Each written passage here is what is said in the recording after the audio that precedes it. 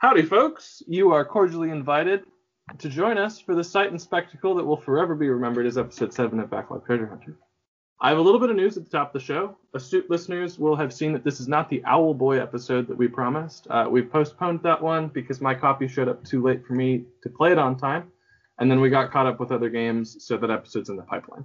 The next piece of news is that today's episode is going to be a little bit different than usual for a few reasons, but I just wanted to say up front that we're lifting our quote-unquote no swearing policy for this one. We're not prudes, but ordinarily we try to keep swearing to a minimum so that our moms can listen to this.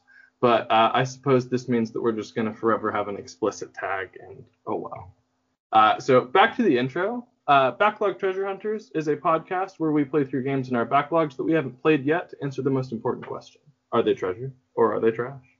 I am your host and world champion boar rider, Kevin Savage.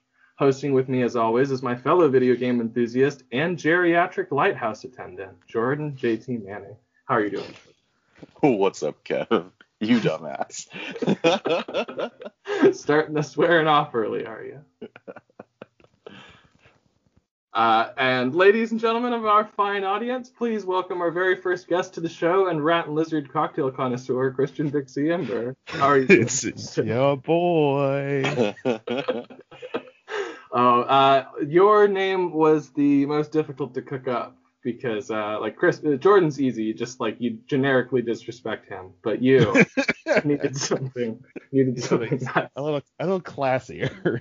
Yeah. It's kind of tricky layering something that's both amusing and insulting, like when Jordan wastes items in games. But I couldn't think of a good item. I never waste items. Oh wait, that's right. I played all of Tactics, just wasting every item. But I couldn't think of like an amusing item that you would waste in this. So, because like, did you guys even use items in this? Like, other than like spamming health potions? Yeah. Yeah, I did. Did you? I mean, I want to say toward the end, I started actually using the drops more. This is because I wanted to not be fucked about with some of the boss fights. So. Yeah, there was a single point where I couldn't really save because I was already in the boss fight and I didn't have any other health potions, so I started using like every other resource available to me. But other than that, like I would sporadically use strength and magic drops whenever I could. I had exactly that same problem with the sand boss, where I had like 2 small potions and 1 large potion, and I just had to get good enough at that fight where I could do the whole thing without taking damage, basically. Yeah. And like my options were restart the game because I didn't have a redundant save, or goddamn, or get good enough. Today on anything that is pre 2011 essentially. Yeah. Any game prior to this, it's like either if you fucked up really hard, they're like, all right, cool, go ahead and start from the top. Hopefully you didn't waste 20 hours playing. Yeah, I'm sorry, you rendered the game unwinnable.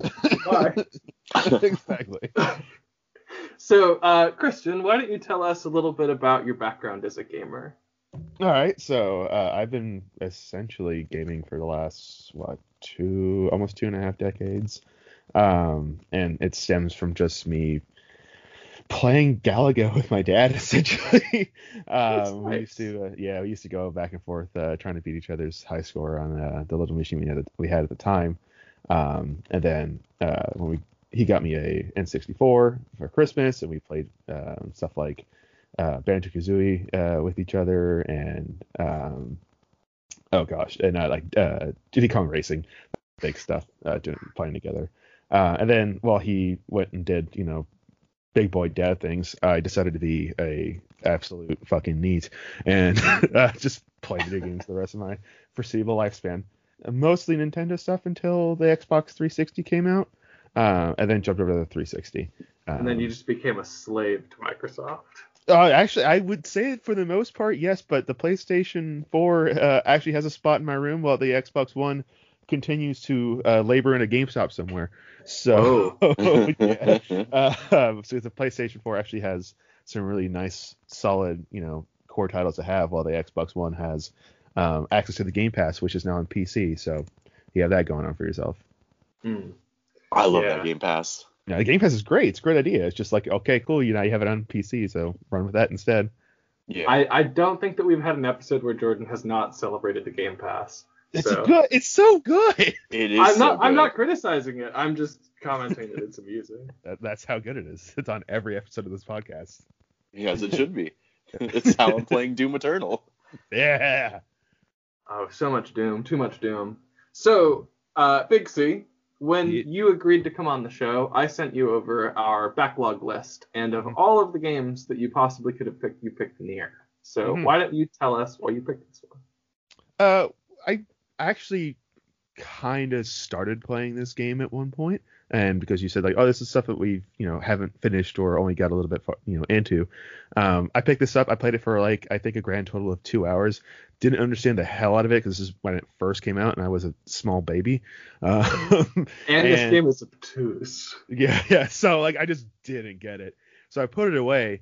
But I kept like I would think about this game like every now and then, and I'm like, I wonder if this game still exists. And I thought it was a fever dream until Nier Automata came out, and then I recognized the name. It's like, oh, that's not a word really, but I recognize the first part of this name, and was like, yeah, I'll go back and I'll play the original Nier while I'm gearing up to play Automata to see how it correlates. Because prior to that, I didn't do any research into the game at all, and I was just like, this game's kind of weird. This game is super weird, and this game rules. So I'm glad that we're here. Jordan Manning. Yeah. You are, I believe, the world's biggest fan of Nier Automata, and I genuinely bought a copy so that you would stop telling me to buy a copy. So why haven't you played Nier 1 before now? Because until Nier Automata came out, I didn't really have these games on my radar. And then I played Automata, and for some reason I could just never find a copy of this Nier, or Nier Gestalt, as most people might claim it to be. And I couldn't find a copy, and I really didn't have too much of a... Like, the genre and the theme changing so much was just something that, for some reason, didn't click in my mind. And then, of course, as soon as you obtain it and put it in your console, you're like, okay, this is exactly the thing I wanted after playing Nier Automata. It's like you can see it and you kind of don't want it, but when it's in your hands, you love it. Yeah, this game, I couldn't put it down. Once you actually started playing, you couldn't put it down. And Christian, I assume that you enjoyed it as much as we did. Just because, like, I can't imagine a universe where anybody that plays this doesn't immediately love it. So I didn't play Automata until early in 2020 when I was off of work after having major shoulder reconstruction due to a freak swimming accident in Barbados. And I can't say that without sounding like a dick. But I beat Nier Automata in like less than a week and immediately bought Nier. As soon as I got to ending E of Automata, I just said I need to eat everything related to Nier. I want it in and around me at all times. And I received my copy in the same care package that I got as Tactics A2. So I just saved it for the podcast because I thought like this game is exactly why we do this podcast. This kind of game is why we do this, and I'm really glad that we're talking about it. And then one last thing before we kind of dive into the meat and potatoes of this is, Christian, how on God's green earth have you not played Nier Automata yet? Like, you of all people. It's been, part of my own backlog is because I got it originally for the PlayStation and was like, oh, I'll play this at some point. And then Fire Emblem had come out on the Switch, Three Houses. And I sunk, I think, 4 months of my life just playing this shit out of that game.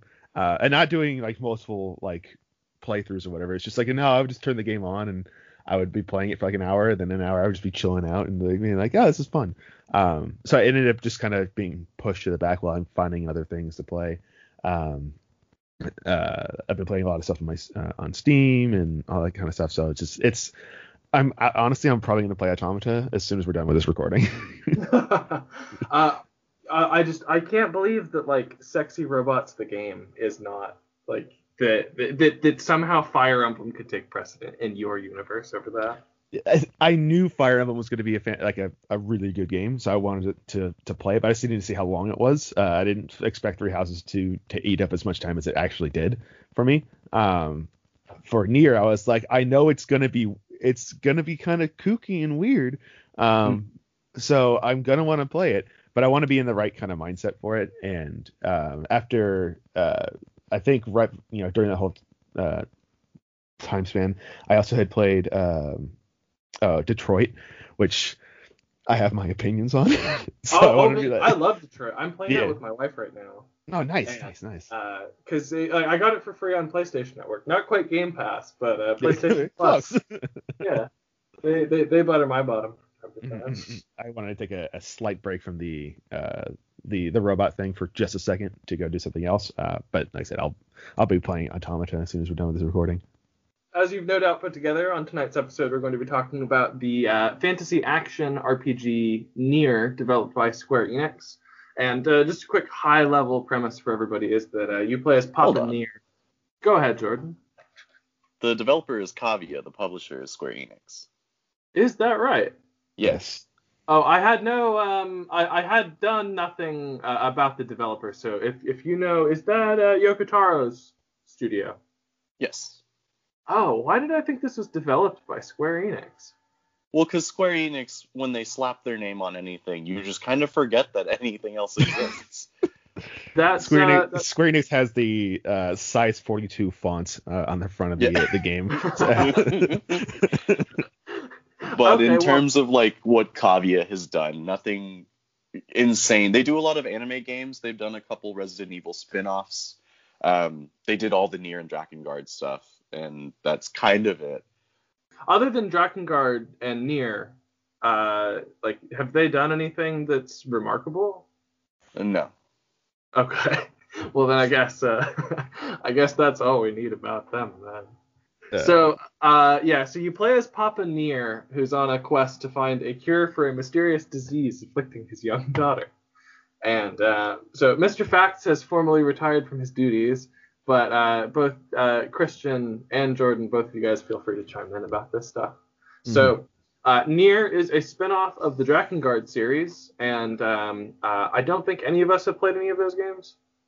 We have not. No, Jordan? I've never touched a Drakengard game. While I was ordering my copy of Nier, I was also looking into how to play Drakengard, and it is prohibitively expensive. Drakengard 1 on PS2 is something like $150, and the Metacritic rating is something like 37. So people are just the unanimous game. The unanimous statement is it's really interesting, but don't play it. So one day I'd love to just touch one of the Drakengard games. I've never seen one in the wild. I've never held one.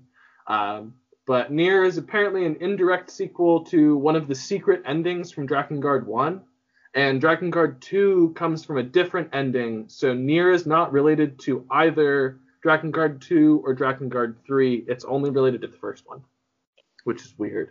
And Jordan alluded to this earlier, but there's actually two different versions of Nier that were both released in Japan at the same time, like 2 days apart from each other. And they're fundamentally the same game with the same plot, but there's minor tweaks to them. So try to think of it as like Pokemon Red and Blue version. It's basically the same game. But the first version that came out is called Nier Replicant. And in that version, the main character is a young man named Nier, who's Yona's older brother. And Replicant was released in Japan and was exclusively released on the PlayStation 3. And the remake that's coming out in 2021 is based on the Replicant version. And then the second version that came out is called Nier Gestalt or Gestalt. It's not important to me. It's Gestalt. Yeah, fine. Okay. you can be right. Both of you can be right. So in that version, to flush them out. Don't worry. Yeah, actually. Actually. So in the G version of the game, you play the main character is also named Nier, and instead he's a middle-aged man who's Yona's father. And apparently there are some different songs in it than in Replicant, but as far as I can tell based on my research, those are the only major differences between the two versions. So technically, Gestalt is the true predecessor to Nier Automata because of something that I won't spoil, but just take my word for it. It's the like quote unquote actually true predecessor. And interesting.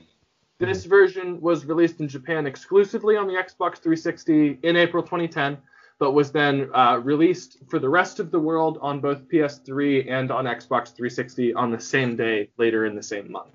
So, just to summarize, Gestalt is the only version that left Japan, and it's the version that we're discussing today.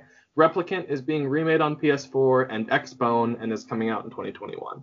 I don't know if they're doing it on PlayStation 5, even though the PlayStation 5 will be out.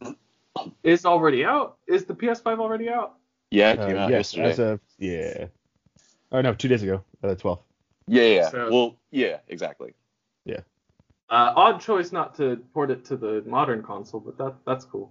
Anyway, I love how the titles are stylized. Have you guys seen all of the boxes for these games? Yep. I've seen, I believe, the the original PlayStation 3 art, so for Replicant, and then just the one we have in America. But the Nier, as it's written in the Japanese version, has the uppercase N and R, but lowercase I and E, and that just looks really good to my eye. And in Japan, Replicant has a capital C, so we've got two big C's in one place. It's your boy. Do you get it? That was a really bad joke, but I do really love how the titles are stylized. So the game was created by Yoko Taro, who seems to just be like a really heavy hitter. He makes really cool games. My only experience are with the two Nier games that I've played, but they're breathtaking. So I would actually really like to go and play the Dragon Guard games if I can, but I don't know how I would even get a copy of the first one. It's just too expensive. And Dragon Guard 3 is a surprisingly expensive PS3 game. And it's just I don't know if I want to drop $60 US for a game that most people say don't play. But he seems like a pretty private guy, and he wears an Emil mask when he's in interviews, which I think is sweet. And then according to Wikipedia, there is a new Nier game that's in the works called Nier Reincarnation that's going to be an Android and iOS sequel to Nier Automata. Jordan and Christian, have either of you guys ever heard that there was a live play performed called Yorha that explains what happens in between these games? Yes, indeed. I think I watched an entire performance of it on YouTube. Oh, is that findable?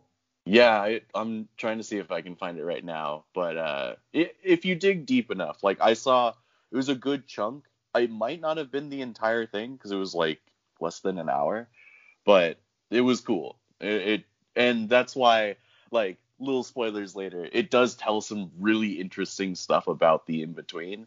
And if anything, after I watched it, I really wanted to go back and play Nier again to get Ending B, specifically Ending B. Yeah. The three of us only got to Ending A of Nier. I know that's not the true kind of full experience, but we kind of needed to call it at a certain spot so that all three of us could get it, because we're three busy people with lives and things to do. Even during lockdown, life still goes on, and coordinating three people playing a 40-hour RPG is just a little difficult to do. Do you guys have anything else about Nier development facts, fun facts? Nothing too crazy. I know that Yoko Taro takes his time when he's making these games, so whenever they come out, they're meant to be very polished and very interesting. They regularly want to always put multiple endings into their games and have multiple versions. The simple fact of Gestalt versus Replicant being the exact game but with completely different story dialogue is insane. Start to finish, just same exact game but whole different story is something beyond me when it comes to development. It just doubles the time.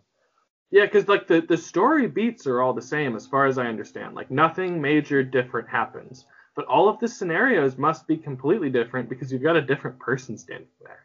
Yeah. So I agree. It's weird, and I think that it's bold.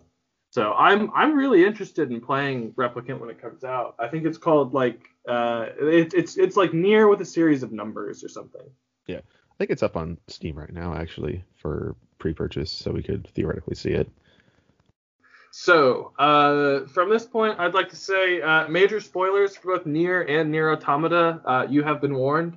A lot of the things that happen in Nier are kind of like echoed in Nier Automata. So that like it's like when you know the story of one, you kind of know a lot about the story of the other one, and it's just kind of cool. So this game rules. What did you guys think of this sweet game? Fucking great. Out the gate, this game really did impress me with just the kind of the little, I guess, quality of life things that it presented to you, as well as just it being just a weird story that you're like genuinely interested to see like where the fuck it's supposed to go.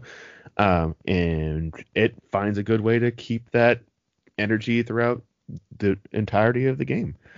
Yeah, this game is fucking cool. Nier's a badass. I found it so weird that he doesn't look like, I don't know if it was just me. He doesn't look like a dad. Like if you play it on like a really like if you played on a low res TV, like when I first he's not a dad. He doesn't look like a dad. And then when you play it on a higher def TV, you can see like, oh, this man is supposed to have wrinkles, I think. Or yes. like his eyes are really sunken in. Like he looks really different. And his chin is so prominent. Like yes, what is his character model? Yeah. Big chin energy. He's got a full like arrow as a mouth, like not even a flat line. It's almost entirely a curve. I wonder if that was kind of like to kind of have the because that when you look at the box art and like the character models for Replicant, it looks like a Japanese RPG pretty boy character, while the Xbox 360 looks like it's a dad. Like they wanted to put they wanted the American quote unquote Americanized market for the 360 to be like, yeah, it's a dad. So I have a really important question about Papa Nier for the two of you. Can we add Papa Nier to the list of hot dads in games? Oh, absolutely, 100%. No, not even a little bit. Stop what you're doing.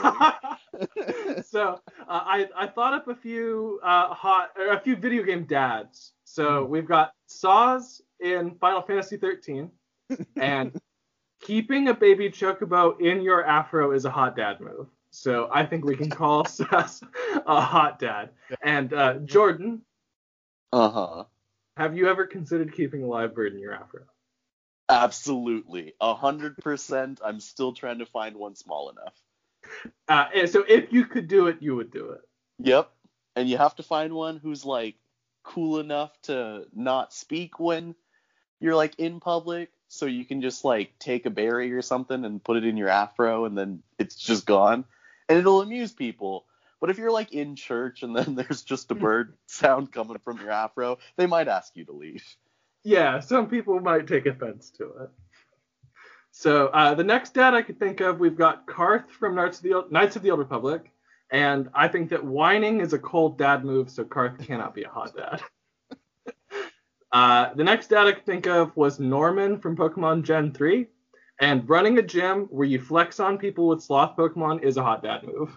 So I'd call him a hot dad. And then Joel from The Last of Us, that man stabs fungus zombies in the throat, and I'd say that's a hot dad move. Pretty hot dad move. So is Papa Nier a hot dad? Because I'd say very, very sharp features, big, beefy body, not afraid to wear a mask, not afraid to wear sandals at all times.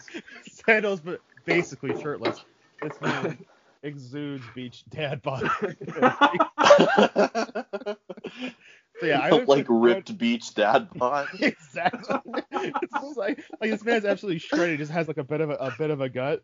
It's just like, yeah, I work out, I kill monsters, but I also like drink heavily to numb the pain of my daughter dying. So little things, right. little things. So yeah, I would definitely put Papa Nier up there, probably between Joel and maybe Kratos, and that's on like right in the middle between the two. Right. Yeah. I would say being the God of War is a hot dad move.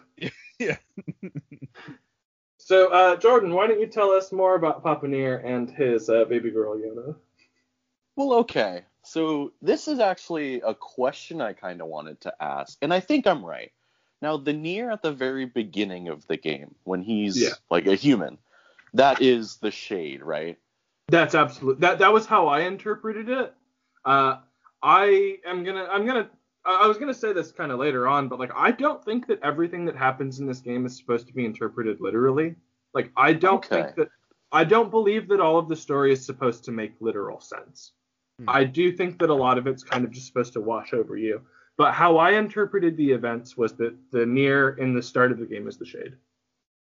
Okay, and that's what I thought. And he like awakens Grimoire Noir, and then that's kind of what I gathered from that beginning. But so anyway, you've got this Shade who starts this huge series of events, and then when we get to Papa Nier is just kind of average everyday dad, ripped as all hell and master of swords for some reason.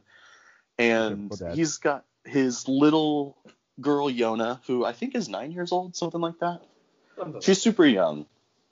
And she is afflicted with the Black Scroll, which is the plague that's been spreading across the land. And you're in a fantasy setting, so you've got normal fantasy tropey things going around, but you definitely have shades going through towns, causing a whole bunch of havoc and spreading whatever darkness that they've got.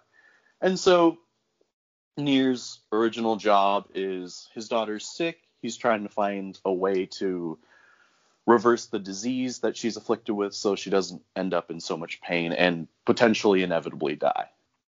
So I think next up in like terms of story importance, we've got Devila and Popola, who are kind of the town's de facto rulers as well as quest givers. So Popola is basically the mayor, and she runs the show, and she gives you all of your major quests. Devila is kind of the town bard, and I believe she's the one that's singing a lot of the songs in the game, which is kind of cool. Or at the very least, yeah. And then, so she's kind of like the job board. And if you want to do side quests, you find Devila. If you want to do main quests, you find Popola. But they're identical twins that are very recognizable because they've got bright red hair.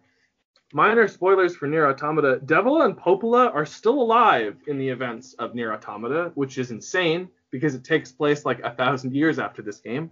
And I was fascinated when they showed up, and I was so excited because all you know about them in Automata, I don't remember who they tell. I think they tell 9S, but they say, we did something unforgivable, and we will never be able to atone for it.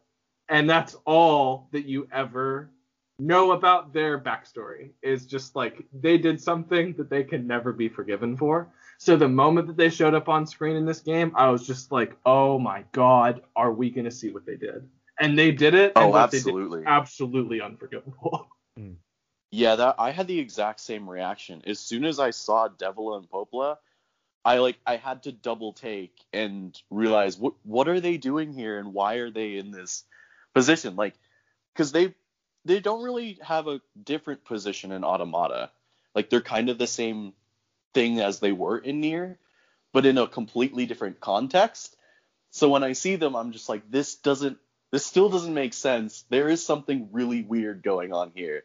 And then of course you remember, oh yeah, they did something terrible. And then you can't go through the game without finding out what they do. And I thought I was never going to know. Honest to God. Okay. Like, and you were just like happy. What happened? Yeah, what happened completely caught me by surprise. I was not ready for that. We will talk more about Devila and Popola's atrocity when we move on. But just like Christian, the context that Jordan and I had for Devila and Popola was completely different. And that's going to be a running theme with a lot of the things that happen in this game. Yeah. Is that Jordan and I show up and we're just like, oh my God, that's not what I was expecting. And like, especially with Emil. And we're going to, heck, Christian, why don't you tell us about Emil, and then I'm going to tell you why meeting him shattered both of our minds. All right. So in the game, when you first meet Emil, he is afflicted with some sort of weird disease essentially that basically gives him like Medusa powers, where if he looks at something, it's turned to stone. And in the mansion he's living in, all of the attendings minus his weird butler are all turned to stone. And you're asked there to find a way to help him via the butler.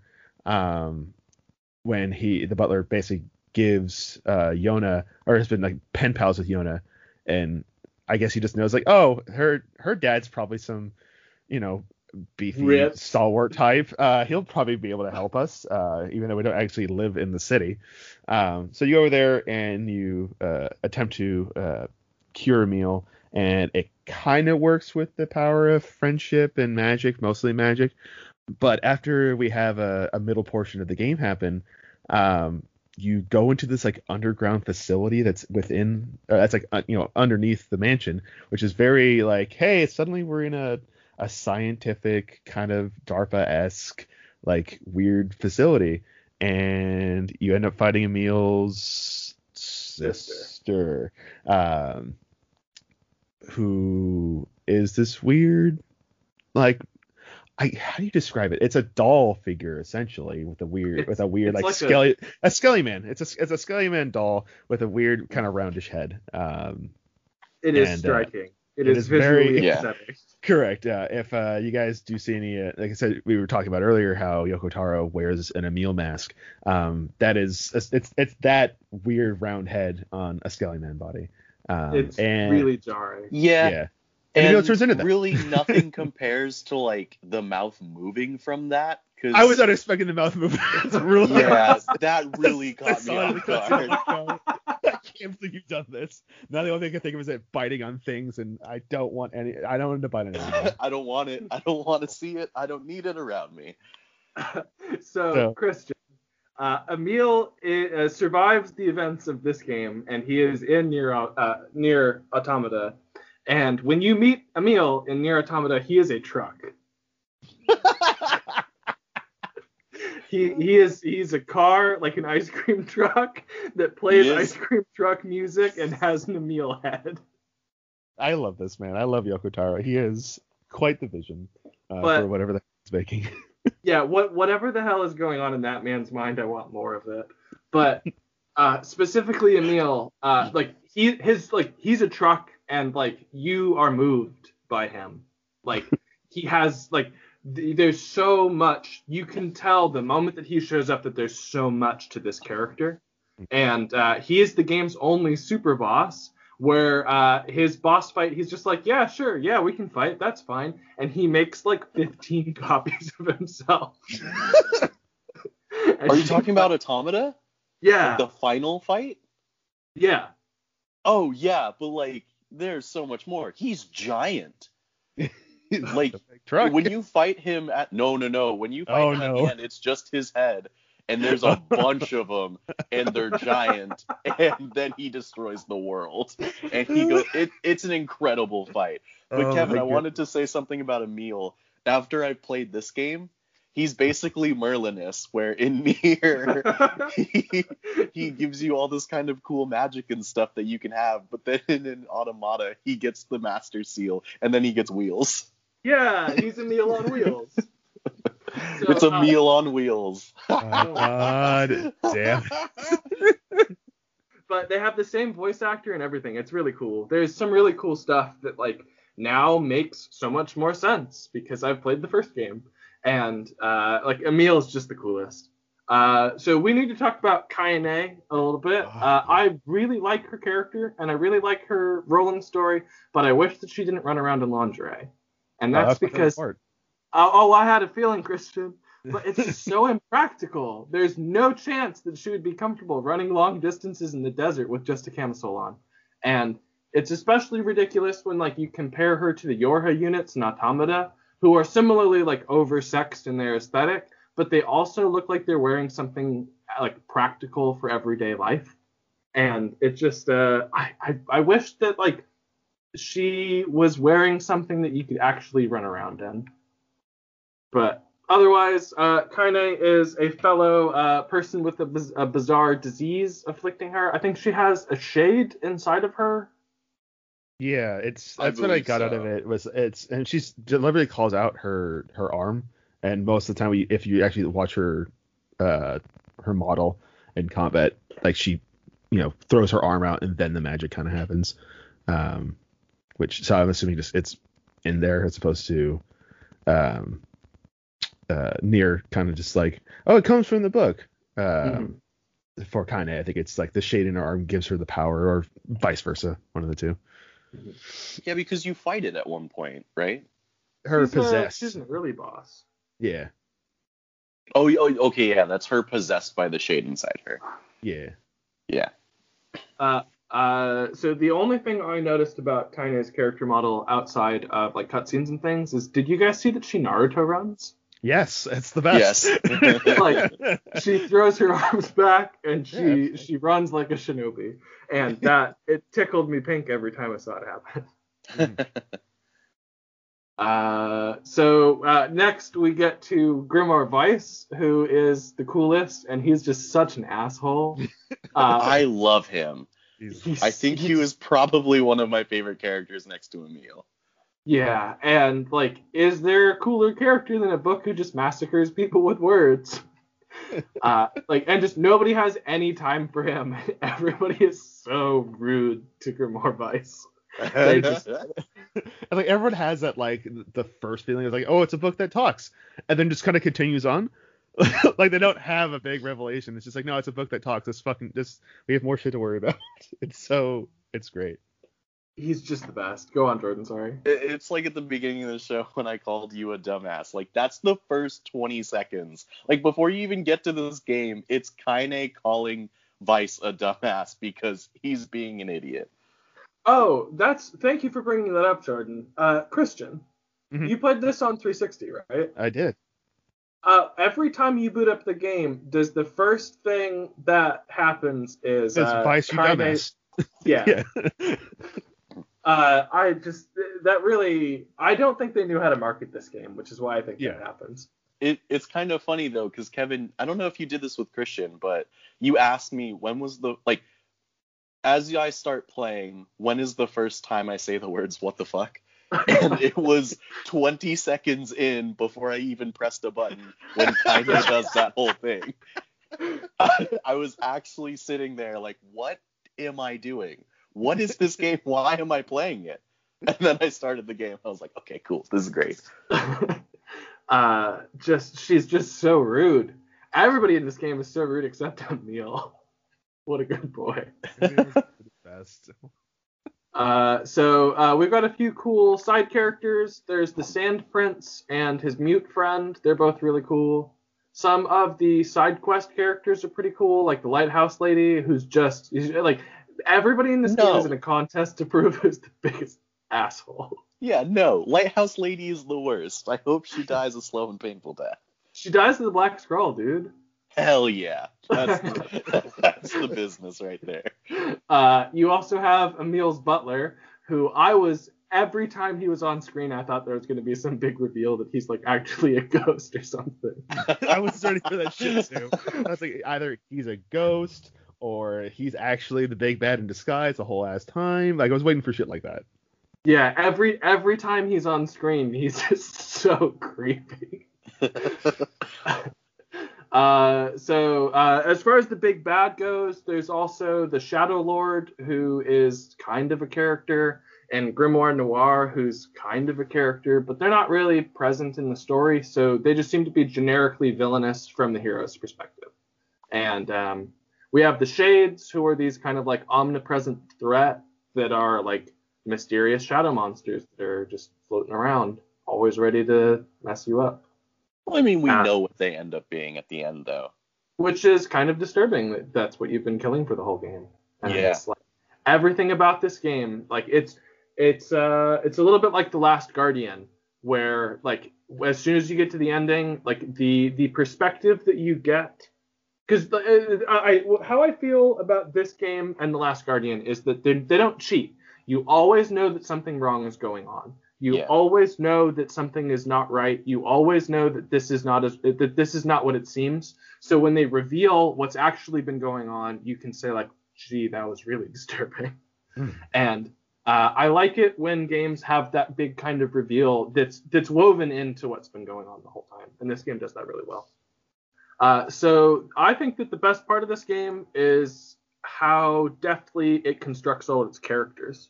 And I didn't immediately like Kaine, I didn't immediately like Vice, I didn't immediately like Papanir, but they all grow on you. And it's really refreshing to just be in good hands. And the characters are deep. And the game isn't in a hurry to convince you. It knows that you'll form your own opinions. It knows the game just is confident. You will enjoy this experience. And that's just really refreshing. Yeah. I agree with you. The character development is very top notch for it. As you're saying, Vice is a very kind of self-assured character, and he very much keeps that, through line for himself until at the, I'd say even through the very end. It's detrimental isn't maybe to have the actually person as a character with you the entire time you're in the game.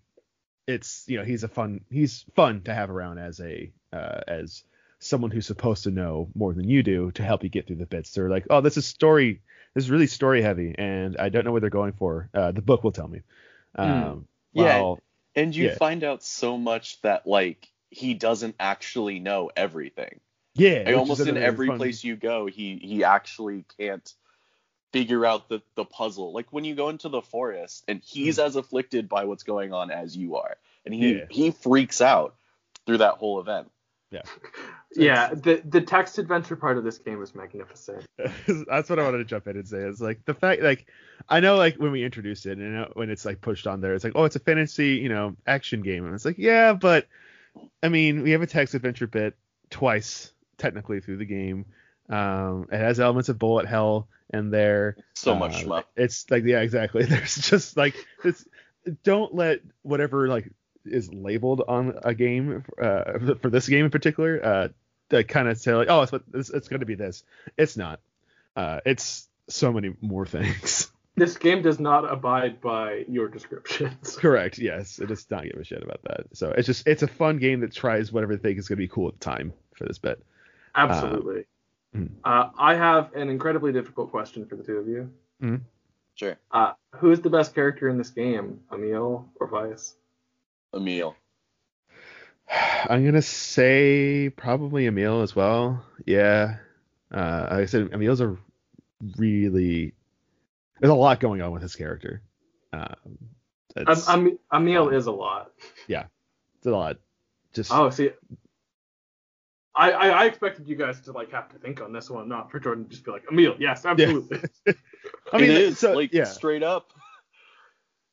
Like Vice is a fun character, but Emil's much. There's so much depth to Emil. Yeah, and like Vice kind of grows up a little bit by the end, but his character doesn't need to develop. He like develops himself into moving out of his bad parts.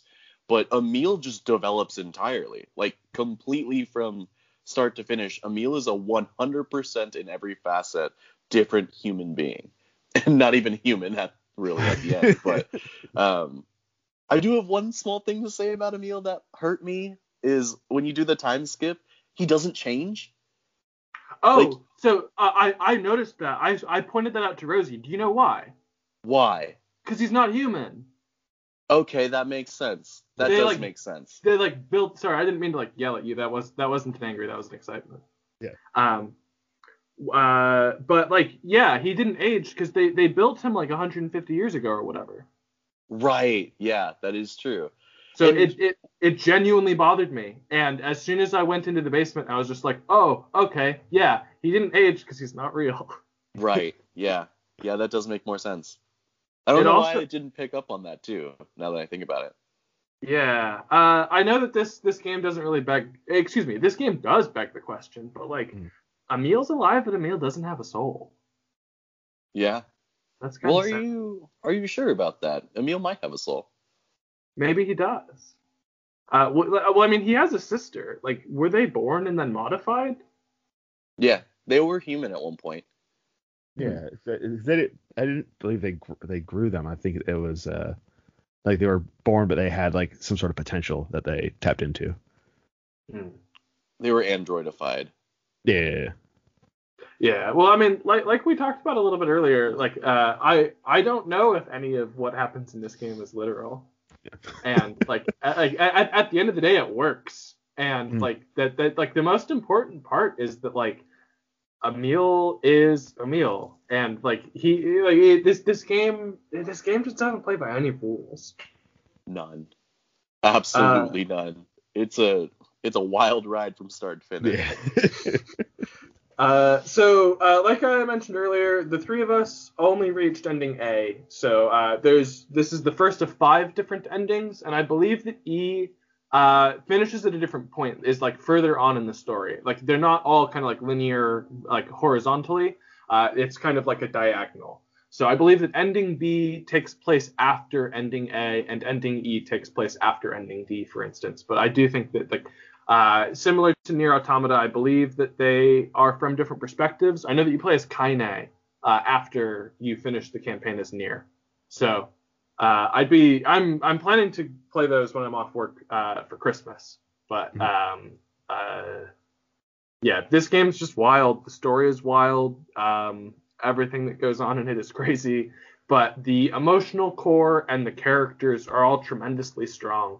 So it just doesn't seem to be important to Yoko Taro to make everything clearly explainable, because you understand what's happening, even if you can't like write down what's happening. Yeah. So on to story stuff, if we want to kind of trek through what does go on in the game. The game has a cold open with Nier, not the Nier that we play as, and not the Yona that Nier's daughter is. Different Nier and different Yona, but they are the same. Chew on that for a little while. And so they're like in a skyscraper or a mall or some kind of bombed out sort of like, yeah, like it almost seems like it's either a parking lot, like a small parking lot or something like that. The way I looked at it. To like maybe like a, I don't know, almost like a gas station style like supermarket. Yeah, like a convenience store. Yeah. And so Nier goes out to fight some shades to protect them, and when he comes back, he finds that Yona did a suspicious deal with a suspicious grimoire, and it looks like she did it for a couple of cookies. And yep. And then there is a time skip to 1,300 years later, and we see Nier and Yona again, and this time they're in a house, and she has this weird word disease called the Black Scrawl. And it's like, I was really jarred by the fact that there was 1,300 years in between that moment and where the game starts. So you know right away. It's like, what? It's just good. I like, if you can get me questioning what the hell is going on from the beginning, it's we're in for a fun ride. Yeah, it's definitely honestly a great opening, because you have enough context to realize, like, what my favorite part about the beginning is you go straight to level 30. Like, that fight put me in a position to where, I mean, like, I'm sure all of you guys did, but you fight this really long battle where it's just endless shades because you're protecting Yona. In this dumpy out, like, whatever it is, gas station. And pretty much how it teaches you how to play is you kill a couple of them and then you quickly gain a level. And then you learn a new magic, which you will learn later on in the game. But as soon as that happened, as soon as I got to level 30, I could not figure out what actually was going on. It's like, I've never seen this in a game. I've never learned a game like this in this way. And then you get that cutscene, and then you immediately go 1,300 years into the future. And I didn't know what to do. I didn't know what was going to happen from then on out. It didn't make sense. And you're suddenly playing as the same guy again. Yeah, and then level 1 for no reason. Yeah, it's so weird. It's cool, though. I agree with you. I don't think I've ever experienced anything like this. After the time skip, Nier starts going on little quests around town to try to earn money so that he can pay rent and this, that, and the other thing. And he eventually chases after Yona to this ancient tower, and at the top of it, he meets a talking book named Grimoire Weiss, who Popola explains is prophesized to eliminate the Black Scroll, and they need to find enough of these magical words called sealed verses And once they do, Grimoire Weiss will be able to achieve his prophesized elimination of the Black Scrawl. Maximum power.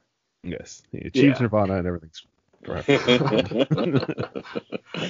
So the two of you together go out questing for verses, and you fight a giant shade alongside this outcast named Kaine, who we just talked about earlier. And she decides to join up with them because she has a shade inside of her, and she's kind of curious to see if the sealed verses will heal her too.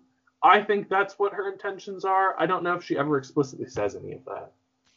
I don't think she explicitly says anything, but that does appear to be the look of it. Kaine's, like you were saying earlier, she's an outcast. The village that she's from wholeheartedly rejects her, like doesn't even come outside their buildings as long as they know that she's around. And that's a running theme for her. I think she doesn't go in any of the other cities that you improve. Yeah, she just doesn't go inside them. Even like for the Sand City, like she's kind of accepted by the she's a local legend. Yeah, exactly. She's a local legend that people know about her. But she's like, nah, I'm not gonna fuck with that.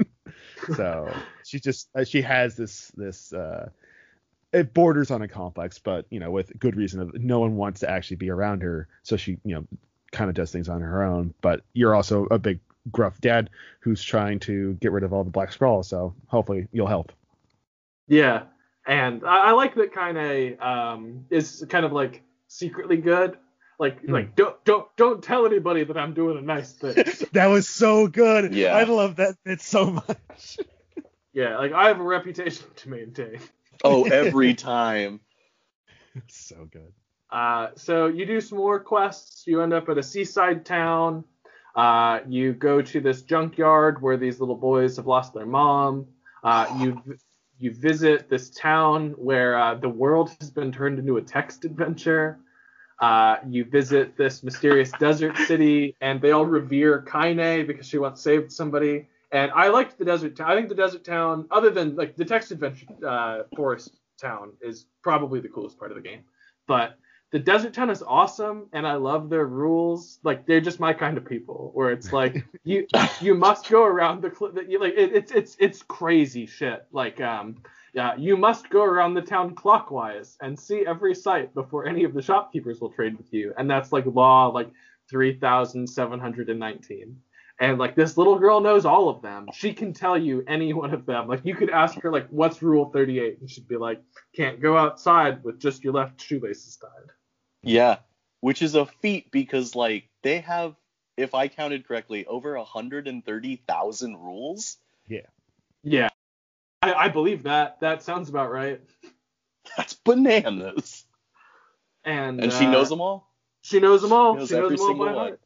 Yeah, because you're supposed to. You can't have an orderly city without 130,000 rules.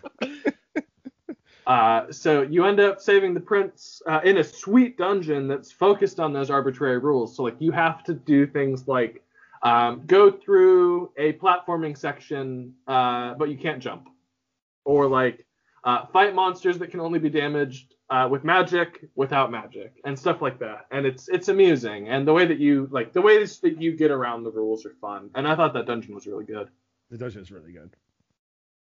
So eventually you get enough of these verses, and I think Emil's mansion has the last one. So you go to Emil's mansion, you meet with him and his creepy butler, and you fight Grimoire Noir, who I don't remember how he's in Emil's mansion. Is he just like... I think Grimoire Weiss, Grimoire Noir has the final verse, I think. Yeah, he's sealed in the bookcase.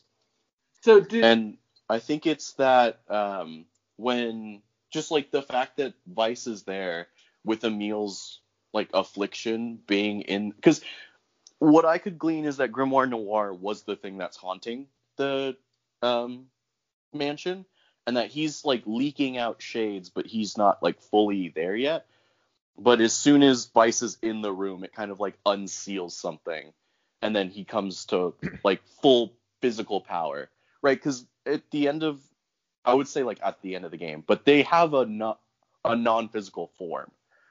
And so I would think that Grimoire Noir was always in that mansion. He just needed to find the physical form that he was, and then he obviously had his book in that mansion, so he took his physical form at that moment. That all makes sense to me. Something interesting that happens when you fight Grimoire Noir and the Shadow Lord, all of the times that you do it, is as you fight them, they level up. And I love that, because that happens in Nier Automata too, in a few fights that I won't spoil.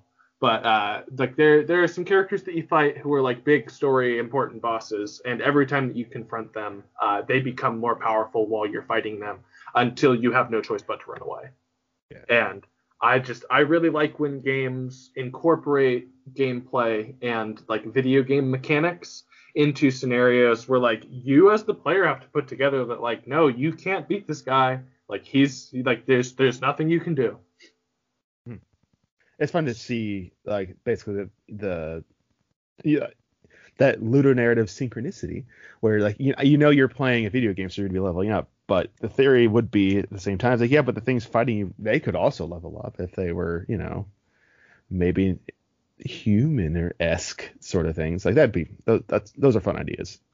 Absolutely. Or perhaps fighting something the same level as them.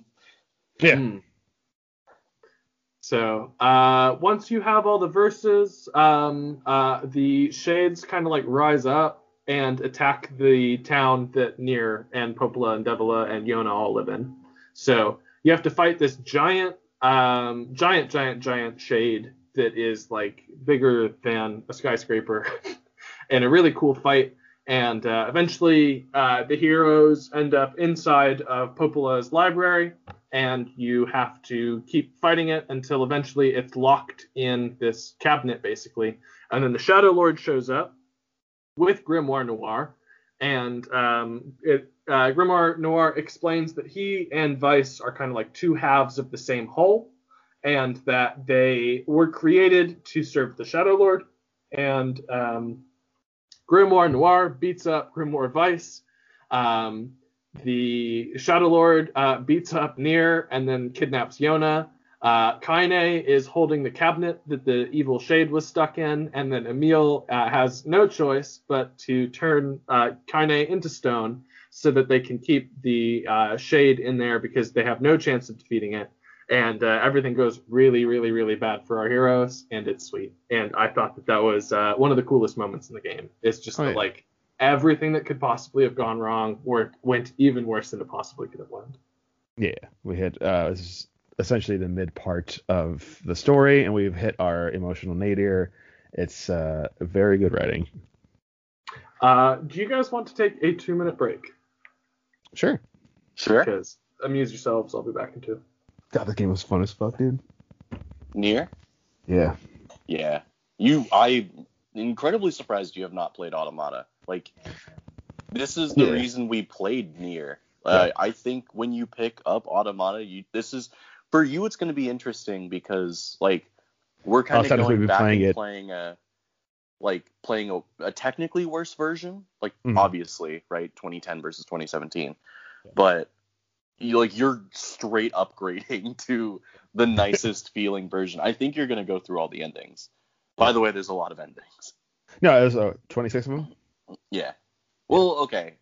Kind of. Of like, I would say that there's 7-ish, like, real final endings. Oh, okay. Like, and then the others are just you. That end the game. Kind of, yeah. Like, there's an ending for falling off a bridge. There's an ending for if you go to Pascal and, like, finish Pascal's quest, then there's an ending for that. But that's kind of really easy stuff that you can just do. So I am surprised that you haven't played Automata yet. I said I've been meaning to. It's just one of those, like, every time I'm like, oh, I'm going to pick up and start playing Automata. I know that I'm going to, much like Fire Emblem, I'm going to throw myself bodily into this thing, and I want to be in the right mindset. I want to make sure that I have nothing else, on my plate in front of me when I go and do it. Then I really wanted to play, the first Nier to kind of give myself better context for on Tomatoes.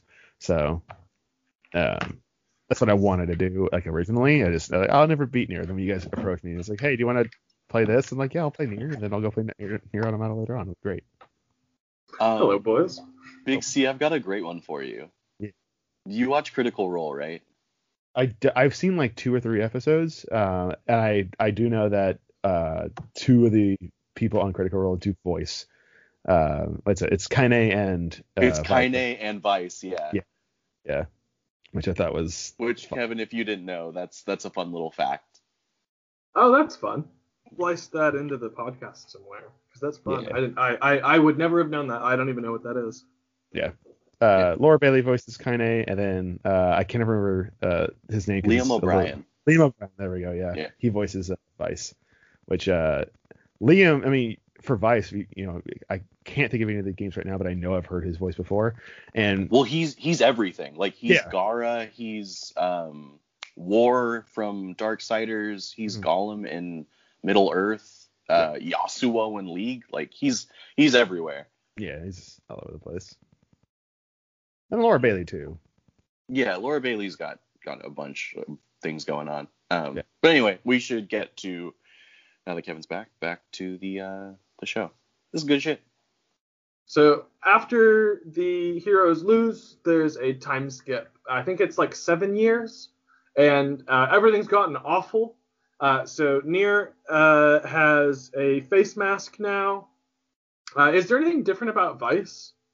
I don't know if I paid attention. Yeah, I don't think it's anything different. I think he's just still a book. He's still a book, and he's still an asshole. Yep. Yeah. So you go to meet Emil, who I think says that he has an idea on how to save Kaine.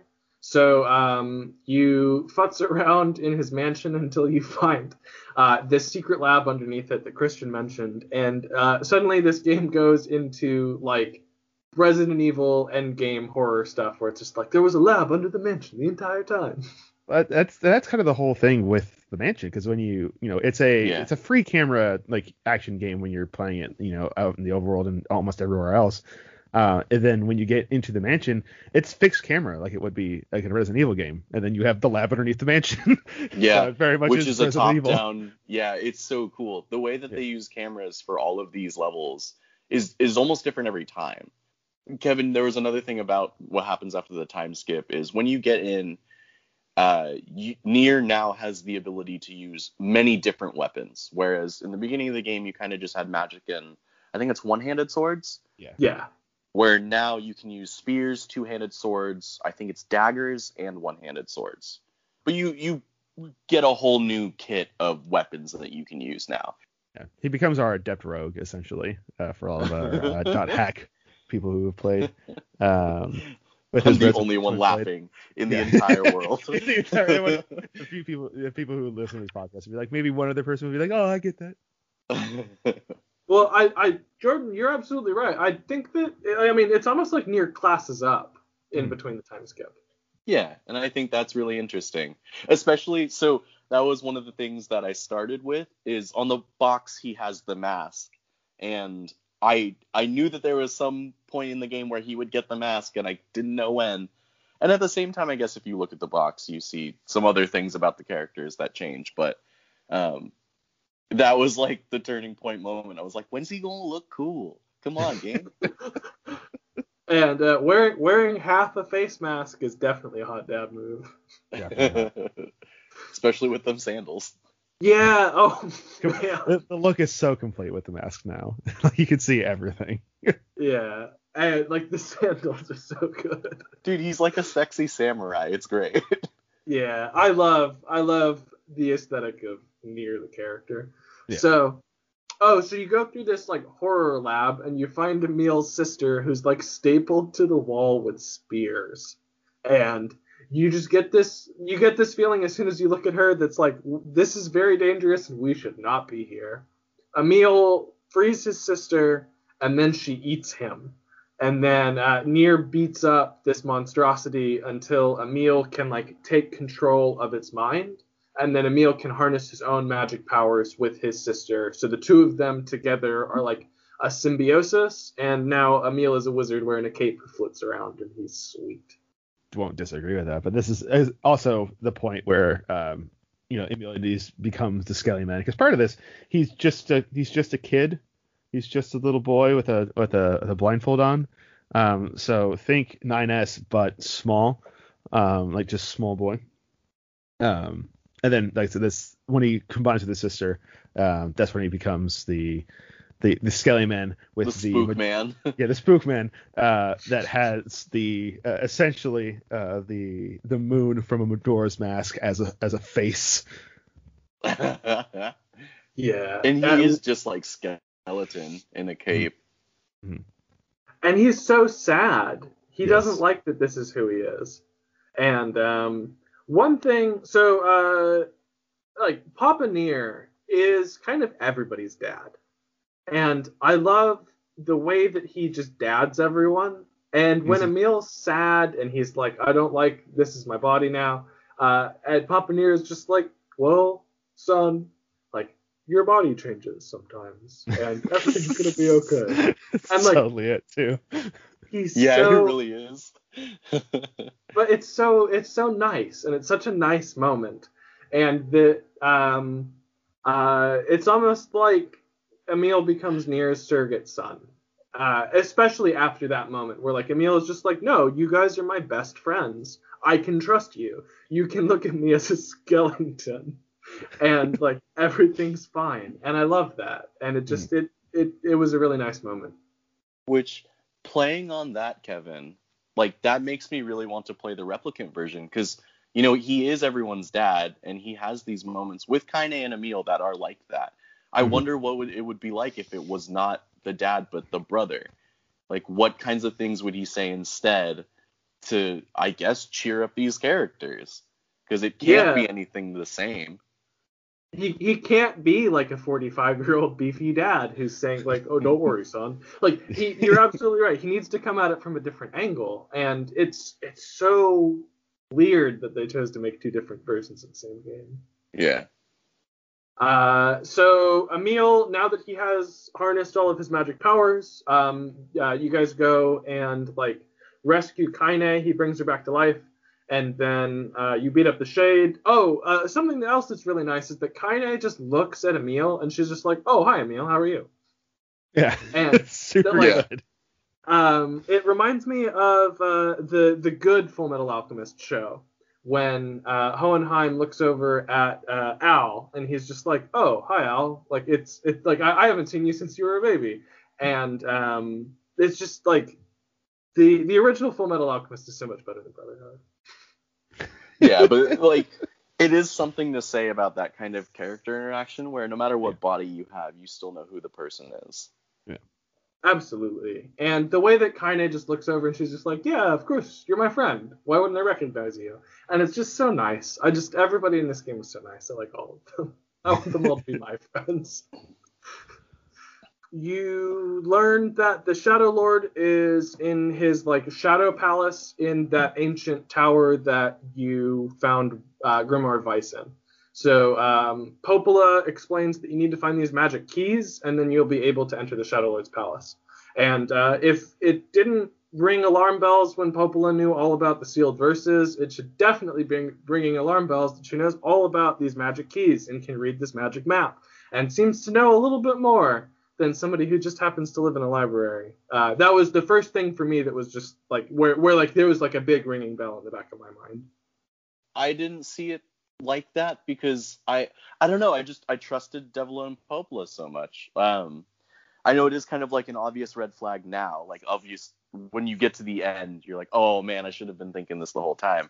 But you kind of trust that Popola is a librarian, like has read probably all these books and knows all about these things, and to me it made sense that she just kind of knew it. But you're right, it would be a red flag because that's kind of what happens at the end. I wasn't just like sitting waiting for signs of betrayal, by the way. Like I was playing the game like anybody else, but that was just like when that happened, I was just like, how does she know how these keys work? Right, and my initial reaction was just like, oh yeah, she's the librarian. She probably read it in a book somewhere. So you go back to all of the different places where you found sealed verses, and now they have keys there instead because this game is not actually that big. And what's interesting about it is that you get to see how much worse things have actually gotten or can get. And everywhere that you go, things are terrible. You go back to the scrapyard, and one of the brothers is dead, and the brother who's there is just like won't. Dude, that was so himself. gruesome. Yeah. Like, So, Jesus. He gets killed by a machine on screen, and it's bad. It's not cool, and it's like everywhere that you go, things are just worse. And they do a really good job of it. And like you go back to the village that Kaine is from, and they've all turned into shades. And there's like character models that don't make sense for that village walking around. And like you can walk up to like shopkeepers and stuff, and these people have never been outside. No time in the game have you been able to see any of these villagers. So like you walk in and it feels wrong. I think the music is different, and just like it's really cool to see that like everything has just kind of gone off the rails after this time skip. Eventually you get all of the keys, and then you go to the Shadow Lord's palace, and when you get through the key door, you find Devil and Popola. And they explain that they were constructed to supervise the unification of replica bodies that were designed to outlive the Black Scroll, and that they have been safeguarding human souls to keep them safe so that they can put the souls back into people's bodies. So the Nier that you've been playing as this whole game is just an empty shell that is meant to house his soul when the Black Scroll has been eliminated. And they look at you and why don't you just go home? And we don't have to do anything. Like, you can just leave. Please leave. And Nier can't do that. So you have to beat up Devil and Popola. Yeah.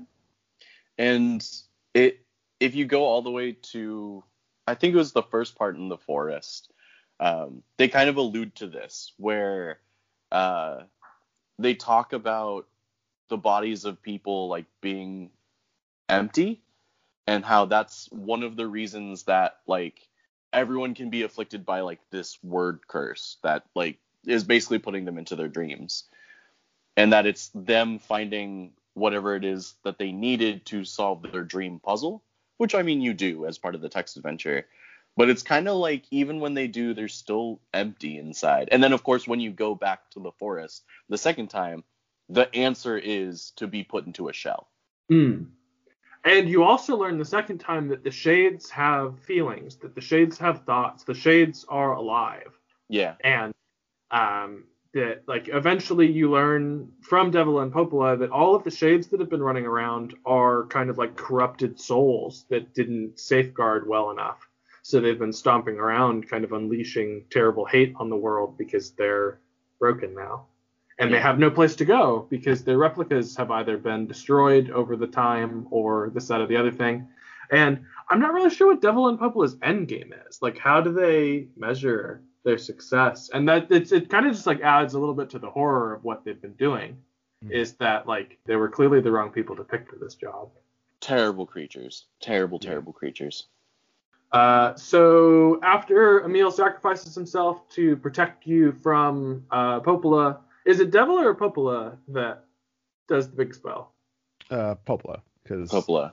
Yeah, Devil was the one who was trying to comfort Popola because she was really upset that Devil was basically just like, nah, I fucked up. Yeah, they do know that what they're doing is wrong. Or at the very least, once they're confronted, they understand that what they're doing is wrong.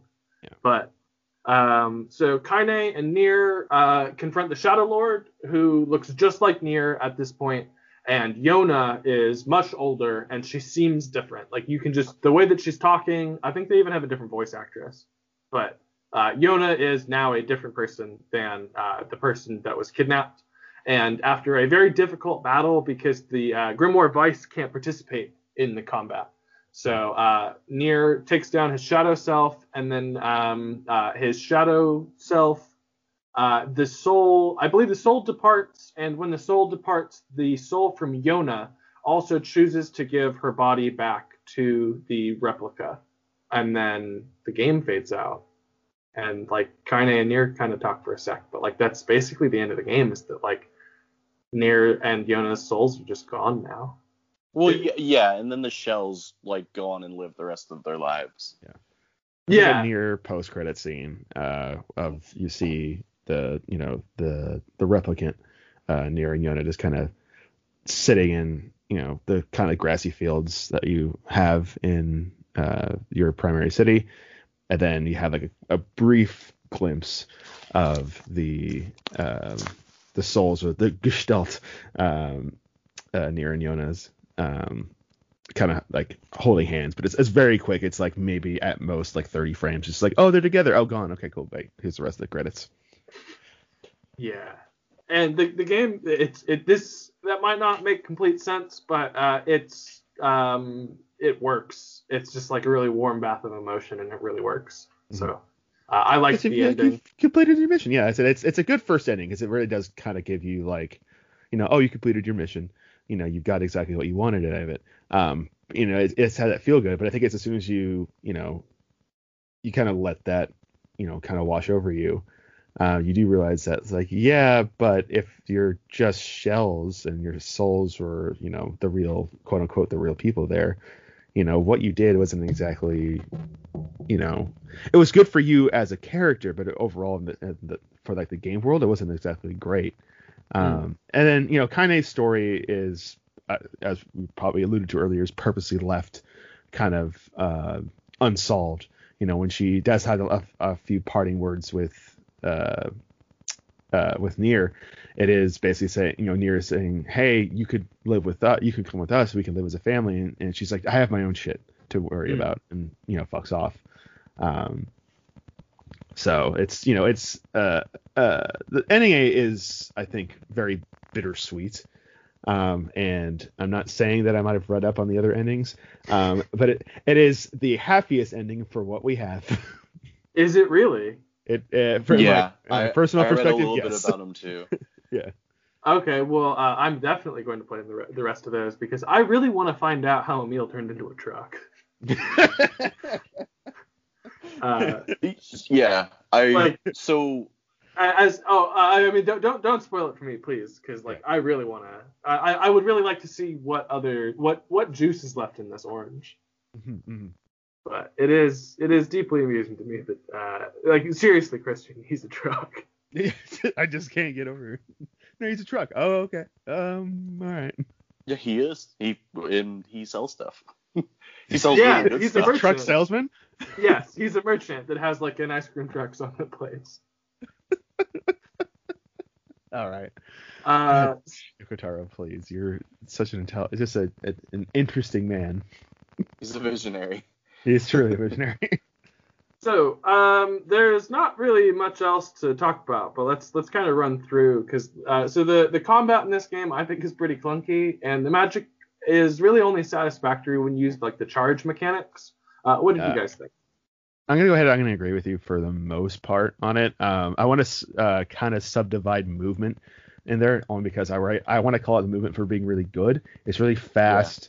Yeah. Like the entire time you feel like you it's not like the other kind of games that are action based that I've run into where it's even though you're this supposed to be this fantasy hero, you move so fucking slow. You're fast the entire time. And the only thing to kind of counteract that is any of their fast travel systems they have in place, like with the boar riding, the sand fountain transport, that kind of stuff. Like I found myself not to some extent because it actually gets you over like actual long ass distances. Yeah. But like the boar and the sand pit travel, it's supposed to kind of get you between like basically one like city to another. But because it's not done instantaneously, really, I found it easier just to basically spam evade, and that kind of got me there faster. Yep. Yeah. Which is it's still fine because like he already moves fast to begin with, so the evade is just it's only slightly faster than what is supposed to be their fast travel system. So the movement I think in this game is very fluid, very fun. For it, it still gives you plenty of room in terms of like trying to like jump over and traverse things to kind of break the game, which is fun. Anytime the game lets you do that instead of hitting you with invisible walls. But the combat, I think, does take some getting used to. When you realize that the only reason why you should be using two-handed swords is on enemies that aren't immediately going to stun lock your ass. like because you can just like two-shot them. Like that's what you use the big sword for. And there's almost no reason to use the spear except for in the last dungeon to not get run over by the boar. Like that's it. Interesting. Yeah. So See, I used the spear the entire time. Oh really? Phoenix Spear. Like as soon as. Oh yeah, I used the Phoenix Spear too. Yeah, I used it almost exclusively. I think it has the most attack power of any weapon that I saw, and it was like when I could finally upgrade weapons again after the time skip. I had everything I needed to upgrade the Phoenix Spear to like level 4 or something. Okay. So it was like I had like 200 or 300 more attack than whatever the next best weapon was. Okay, and just like crushed everything that I fought after. Yeah, I think what I had instead be my primary weapon in terms of like raw attack damage was it the Beast Slayer or whatever, the two-handed sword that you can buy from the seaport. I only upgraded that once, but I felt that this basically just cleaves the fuck out of anything in front of me. Like I wanted to use a spear a lot. But I kept being like, well, I mean, it doesn't have a whole lot of wave clear. Also, how long did it take you guys to realize that, I guess for you guys it would be triangle, actually did a thing? After the time skip, because like I futz around with controllers a lot. Like I frequently was mashing the triangle button expecting something better to happen. But as soon as the time skip comes, it becomes your charge attack, and I was just like, yep, just gonna do this. Yeah. Oh yeah. Well, so if you do it right, and that's kind of like why I use spears, is you can do like 3 or 4 attacks, hit triangle, and then go straight back into doing more attacks. Like there is no cooldown. You can just have basically endless attack if you do that specific sequence. And usually if you do that specific sequence, when they're in a defensive stance, they'll break, and then you just do double damage. So I really never had a problem with enemies, especially having the Phoenix Spear. But you just play that way, throw some charge attacks into it, and then everything just falls at your feet. Yeah. All right. Well, I guess there is some deeper variance than I guess we might have let on with the combat. The combat feels so. That's in terms of movement. This is a 2010 game. Movement feels ahead of its time for 2010. Absolutely, 100%. But the combat feels like a little bit behind. I would say like 2005-ish combat. Kind of like early PS3, late PS2 combat style, where everything is. And oh man, I wish this game had lock on. I can't tell you how many times I wanted to lock onto something. I still remember the first time that I played Bloodborne online with you, Jordan. You were watching me fight something, and you said, "How do you orient your character to an enemy?" And you specifically used that phrase, and I was just like, "There's a lock on." And you just started swearing. Yeah. And it was just like, and like I think I texted you a day or two after, and you just like, yeah. So I just beat like 4 bosses because now I know how the game works. Gosh, that kind of stuff is so hilarious. Because a different buddy of mine just started playing Ocarina of Time, the original one, through an emulator. And he hates the fact that, if he wants to do anything, he has to try to Z-target stuff. I was like, that's a godsend on some of these games. Being able to target something, just like this is all I want. Glad we got there. How does somebody have a problem with Z-targeting? Like, he can't handle it. Yeah, no, he can't handle it. And I'm like, once you get a hold of it, it'll be fine. But he's like, I can't do it. He's just not used to it. But it's so weird to hear, like, this is our bitching point is the fact we don't have something that, Ocarina of Time fucking had, essentially. Yeah, Yoko Taro, go back to 1998. God damn. Read up on how games work. I mean, we have it temporarily with the charged up Darklance magic attack, which is, I almost want to swear it's the only magic worth having if it wasn't for the fact that Dark Fist or whatever. Dark Hand. I think I had Dark Hand, Lance, and the Pea Shooter as kind of like my 3 go-arounds. Yeah, Blast is worth it because you literally, like, if you just hold down the use magic button, it doesn't actually deplete your magic bar entirely. So you're like, all right, cool. Even if I don't actually have magic, I can still use Dark Blast. Everything else, like, the fist mechanic. The fist mechanic is fantastic. Using Dark Lance it's basically like, hey, I need to hit one specific target like 4 times, so I might as well just lance the shit out of it.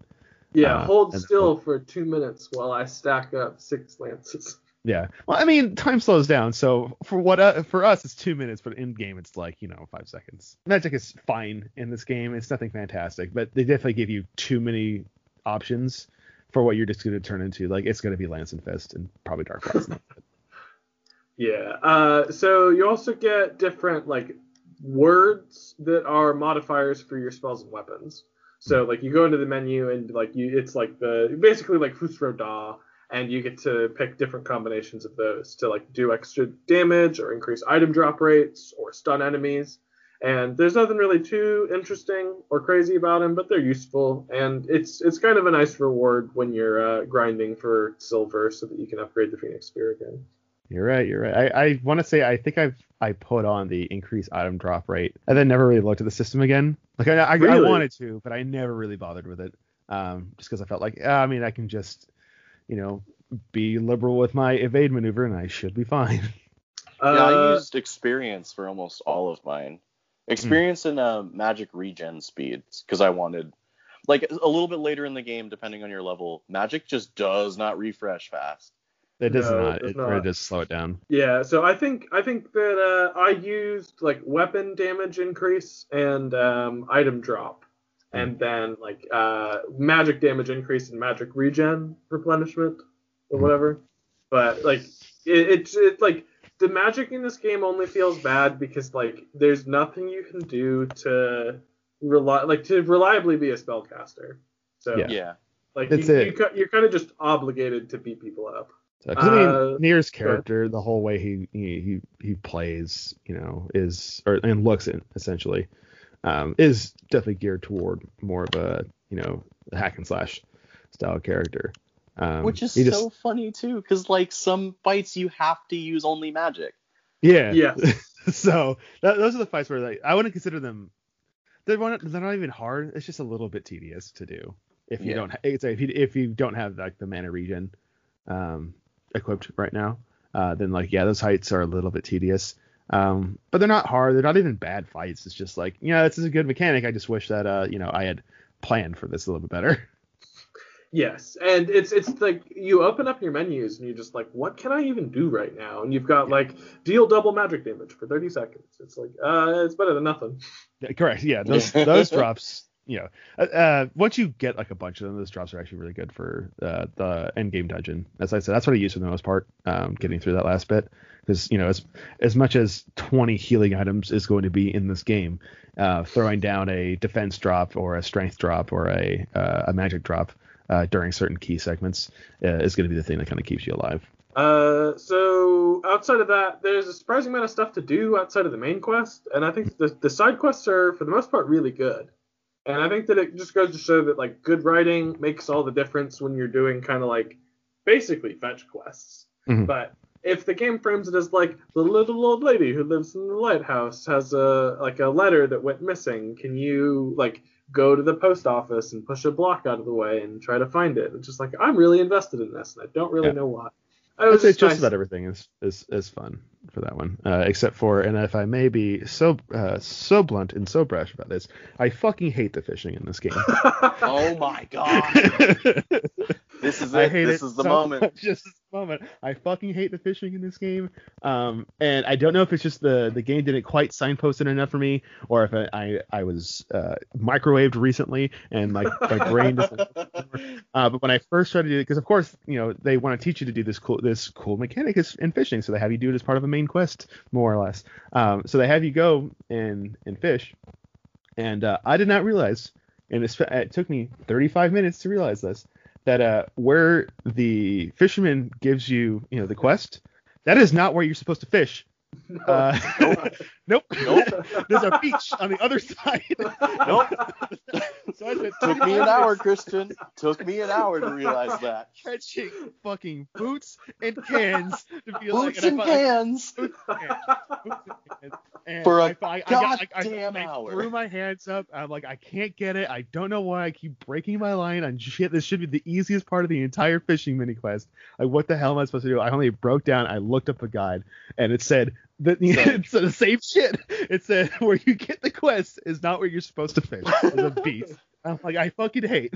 It's the only time I was actually legitimately mad at this game is that one bit. And like I said, it might just be because I'm slow. Maybe they had said that and I skipped over a dialogue thing. Maybe I should have actually looked at my map, because when it said that, I finally looked at my map and the X is, of course, where that beach is. And I thought it was just like a suggestion as opposed to exactly where I needed to be. Yeah. So when I got to the fishing part, I started near earlier that day and did not stop playing till I got to the fishing. And it made me so angry that I turned the game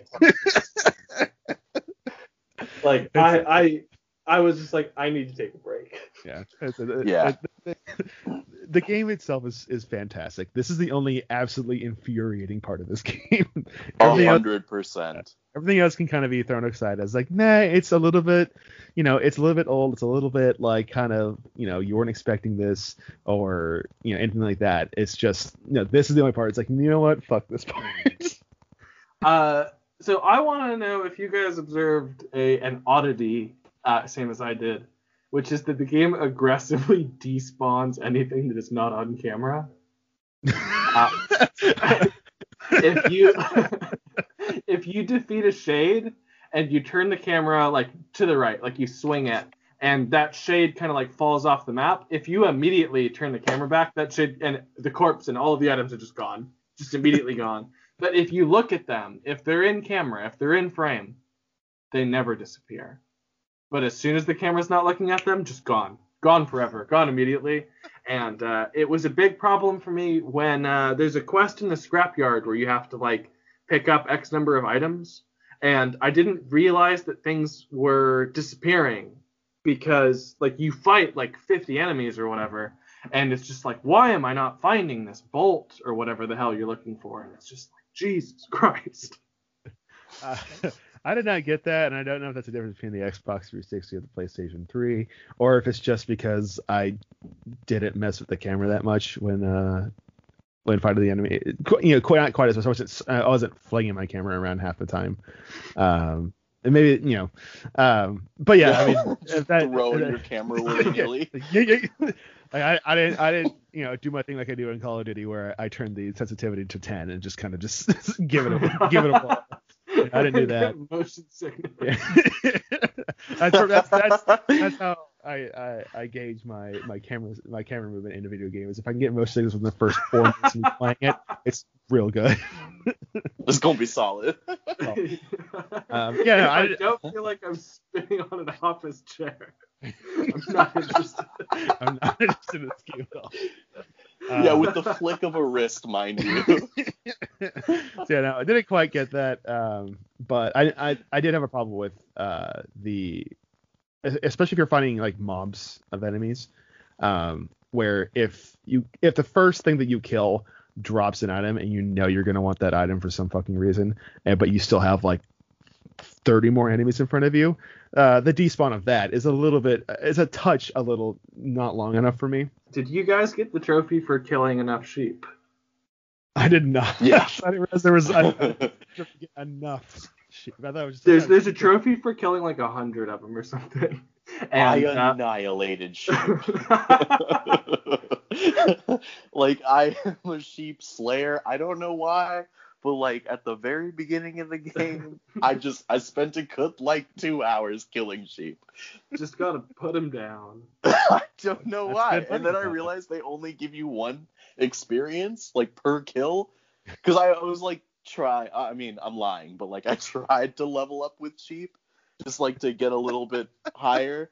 And then when you realize they're only 1 experience, you know that you just wasted 2 hours just murdering sheep. Yeah, you've been massacring innocents for no reason.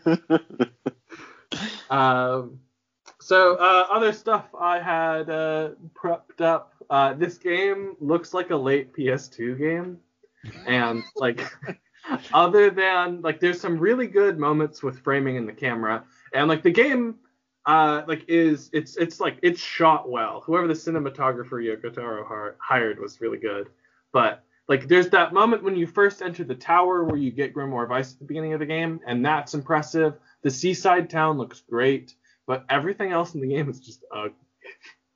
Yeah, it's a little bit not polished, I guess would be, and like the gameplay is polished, the graphics are not, but on the other hand, not so much for graphics, but I don't know if we've brought this up enough times. The music in this game is fantastic.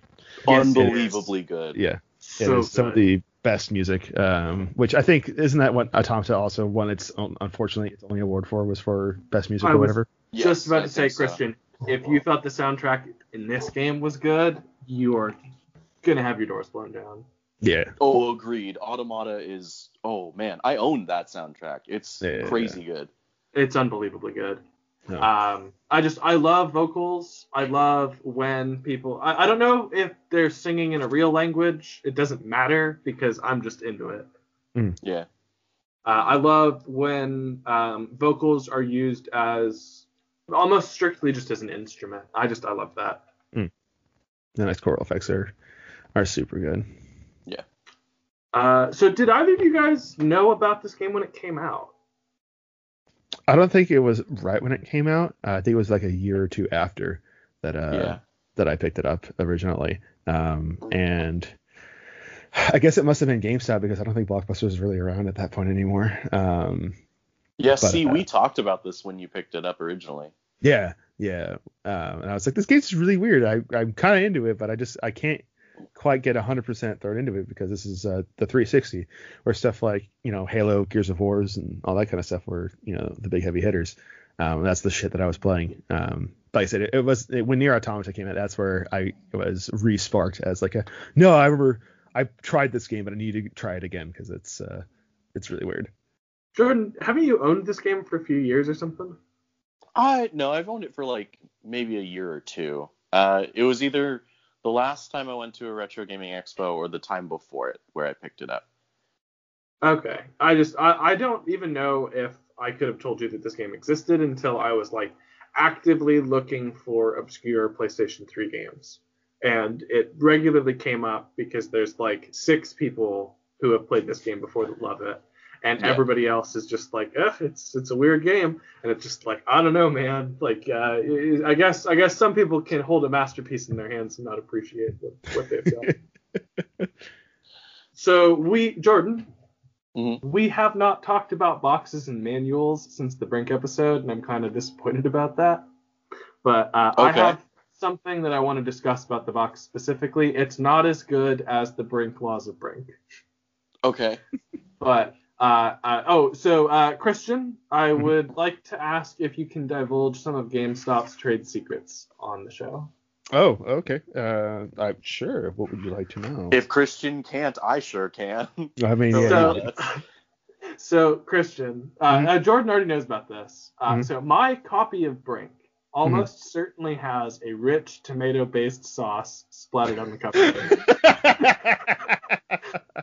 Does every GameStop location have a jar of marinara sauce with which to slather on boxes? I'm not going to say it's every location, but I know that some chicanery does indeed happen. A fair few GameStops, because you might not be able, because you weren't obviously you didn't work there, but sometimes your store leaders, they don't exactly have all the time in the world, and so they'll have their lunch like at work, and there's no sometimes it's a working so lunch. Yeah. Stack up PlayStation exactly. 3 boxes. Yeah, I mean they make good coasters. It's a good table if you need to get if you're trying to eat your microwave Your hot pocket. Yeah, exactly. You make your hot pocket, and if the hot pocket explodes, you have some marinara. If it gets a copy like Brink, they're like, well, it's getting it sell anyway, so fuck it. I mean, that's what I use Fallout 76 cases for. Was for my. So did we. You couldn't sell that shit. You might as well get something out of it. So. Oh man. And then Kevin, here's the real big one. Now, did you ask for a case when you bought Brink? No, it was a gift from friend of the show, Kevin King. So Kevin King must have asked for a case. Because that's the thing, is if you don't ask me for a case, I'll probably get you the nicest one we got. But if you ask me for a case, I'm definitely getting you something with a stain. I'm glad it wasn't just me. I'm So you personally have never applied marinara sauce to a box? No, I have not. I've not applied marinara, unfortunately, to it. And then for Dragon Age 2, I flipped it to the reverse side if it had the original artwork, because it had the female main character on there, and I was biased. So yeah, I did that for Doom and Bloodborne. Yeah. Yeah. Whoa, does Bloodborne have an alternate box art? On the other side, like the inner, it's like, I don't think it's Hold on. Pull It might be. Oh, pull it up right now. I don't know if this is the time to go get your No. It's important. This is important. This is very important. He needs to know. So my box, because I just got this off the shelf, it's just the same thing but with a black background. Yeah, that's still different. It's different enough. I thought you meant that it was like with like Mass Effect 3 where you can have male shep or femme shep. And I was just like, that's hype. Yeah, so some of them, like Last Guardian definitely has a different box art if you flip that around. Nier Automata definitely does, because there's the normal art and then there's the art of 2B carrying 9S, which I think is just so much better. Oh, the absolutely. Kagura games have reverse art on there too. Some which games? All the Senran and Kagura games all have different artwork on the back. I love you so much, Big C. Again, a game that just I have probably played in the entire world, along with you. Yeah, so I mean that was the only time, at my store, I was like, hey, we have a pre-order for Senran and Kagura. I was like, you don't need to call anyone. It's me. Don't worry. I got you. Don't worry. Unless you want to just hear my fucking phone ring right now. So, with Box Fun with Nier, did either of you guys look at your box at all? So, because I got mine from GameStop, I got... You have the disc. Correct. I have the disc, and I have a what looks to be probably an Xbox 360 case that came out in like maybe 2008, like one of the very first ones that we had. And it has a piece of paper there that says Nier. Now, it is actually typed out and not drawn on with crayon. So, so it's not a Two Saints Row situation? No, it's not. Mine's got crayon on it. Oh, damn it. So do neither of you guys have, like, box art?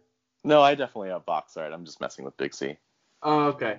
Because I was going to say, the back of the box announces that there are 30 different weapons and 8 magical spells for you to use. I believe that.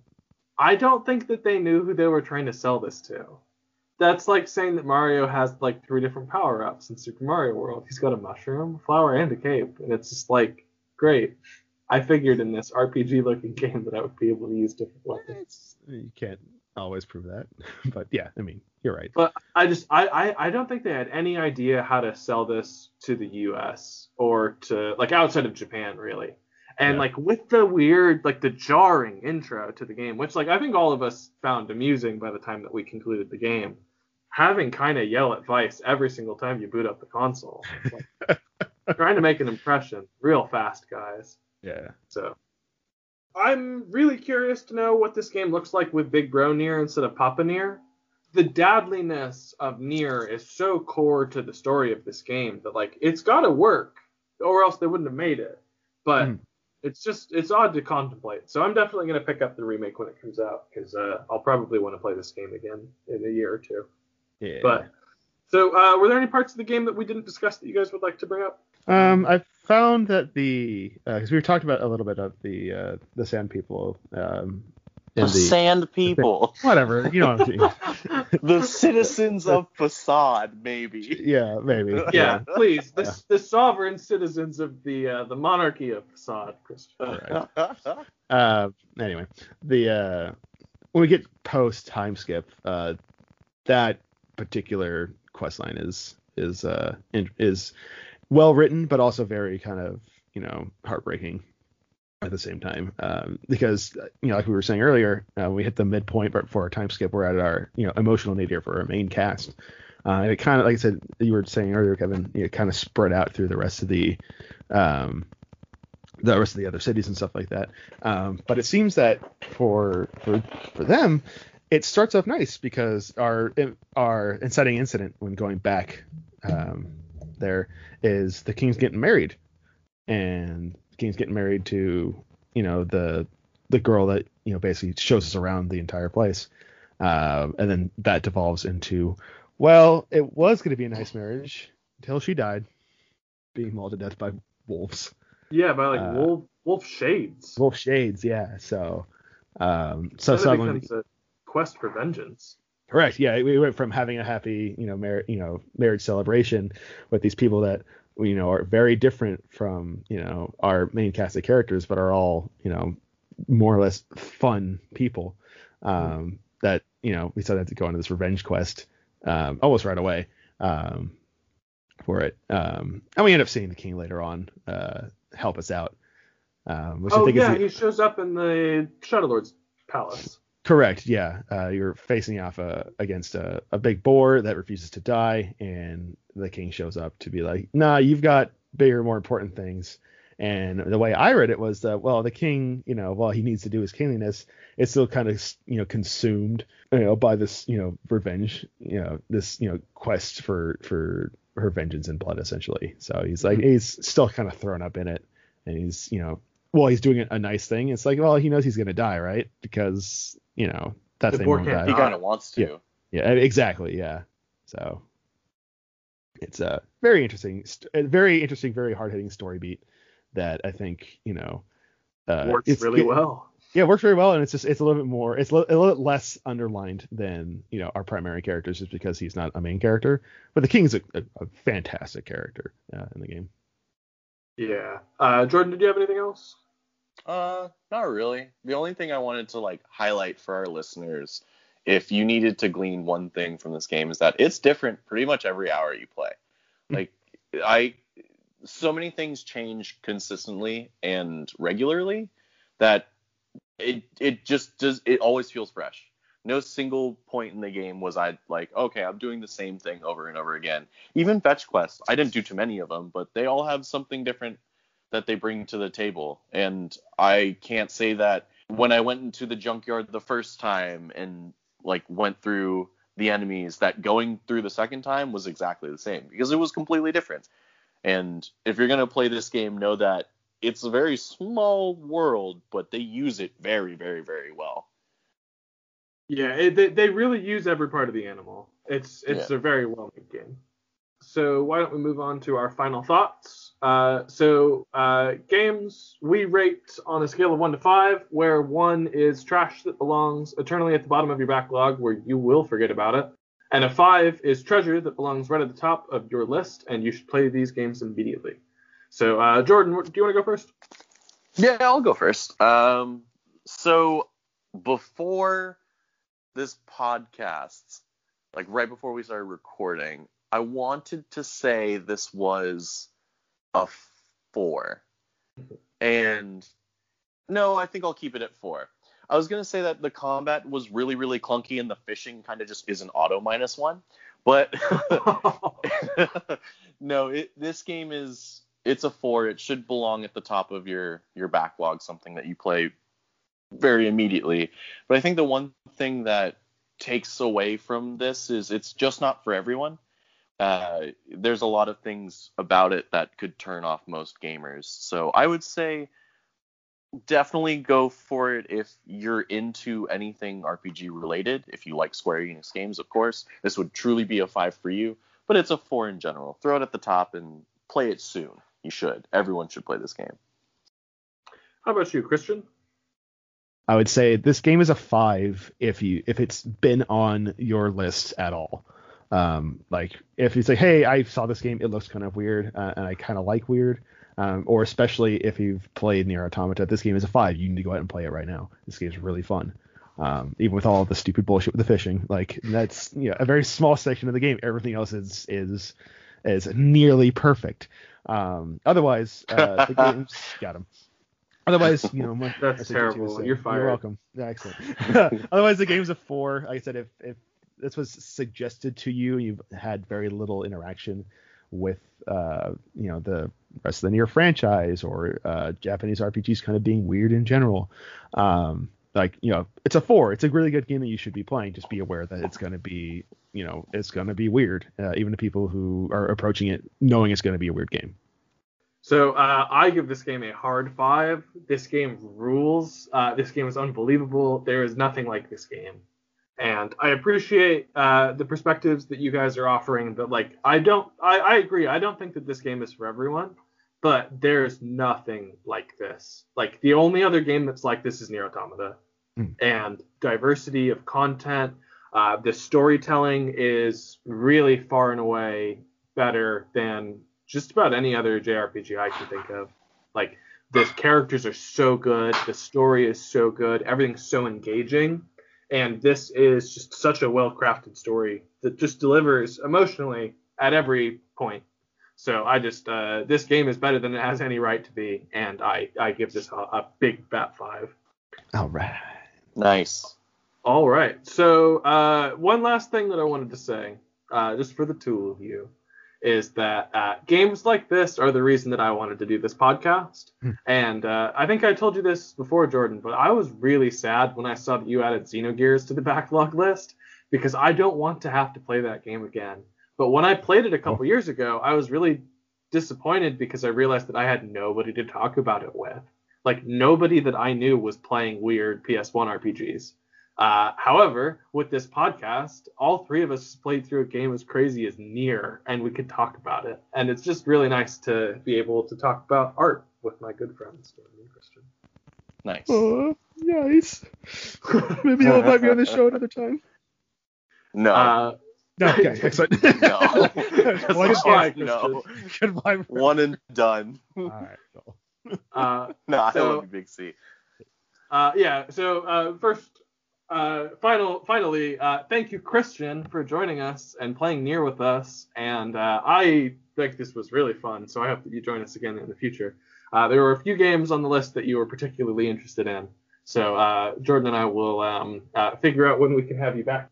But thank you, the audience at home, for listening. Please remember to rate, review, subscribe. You know all that stuff. Everybody tells you that stuff. So the next episode that is coming up is Doom 2016, which is an awesome game. I'm having a blast with it. Jordan, I think you're already done. Yeah. Listen up, because that'll be a good one. And we hope that you guys had as much fun listening as we had recording. And we will see you next time. Later. Later, folks.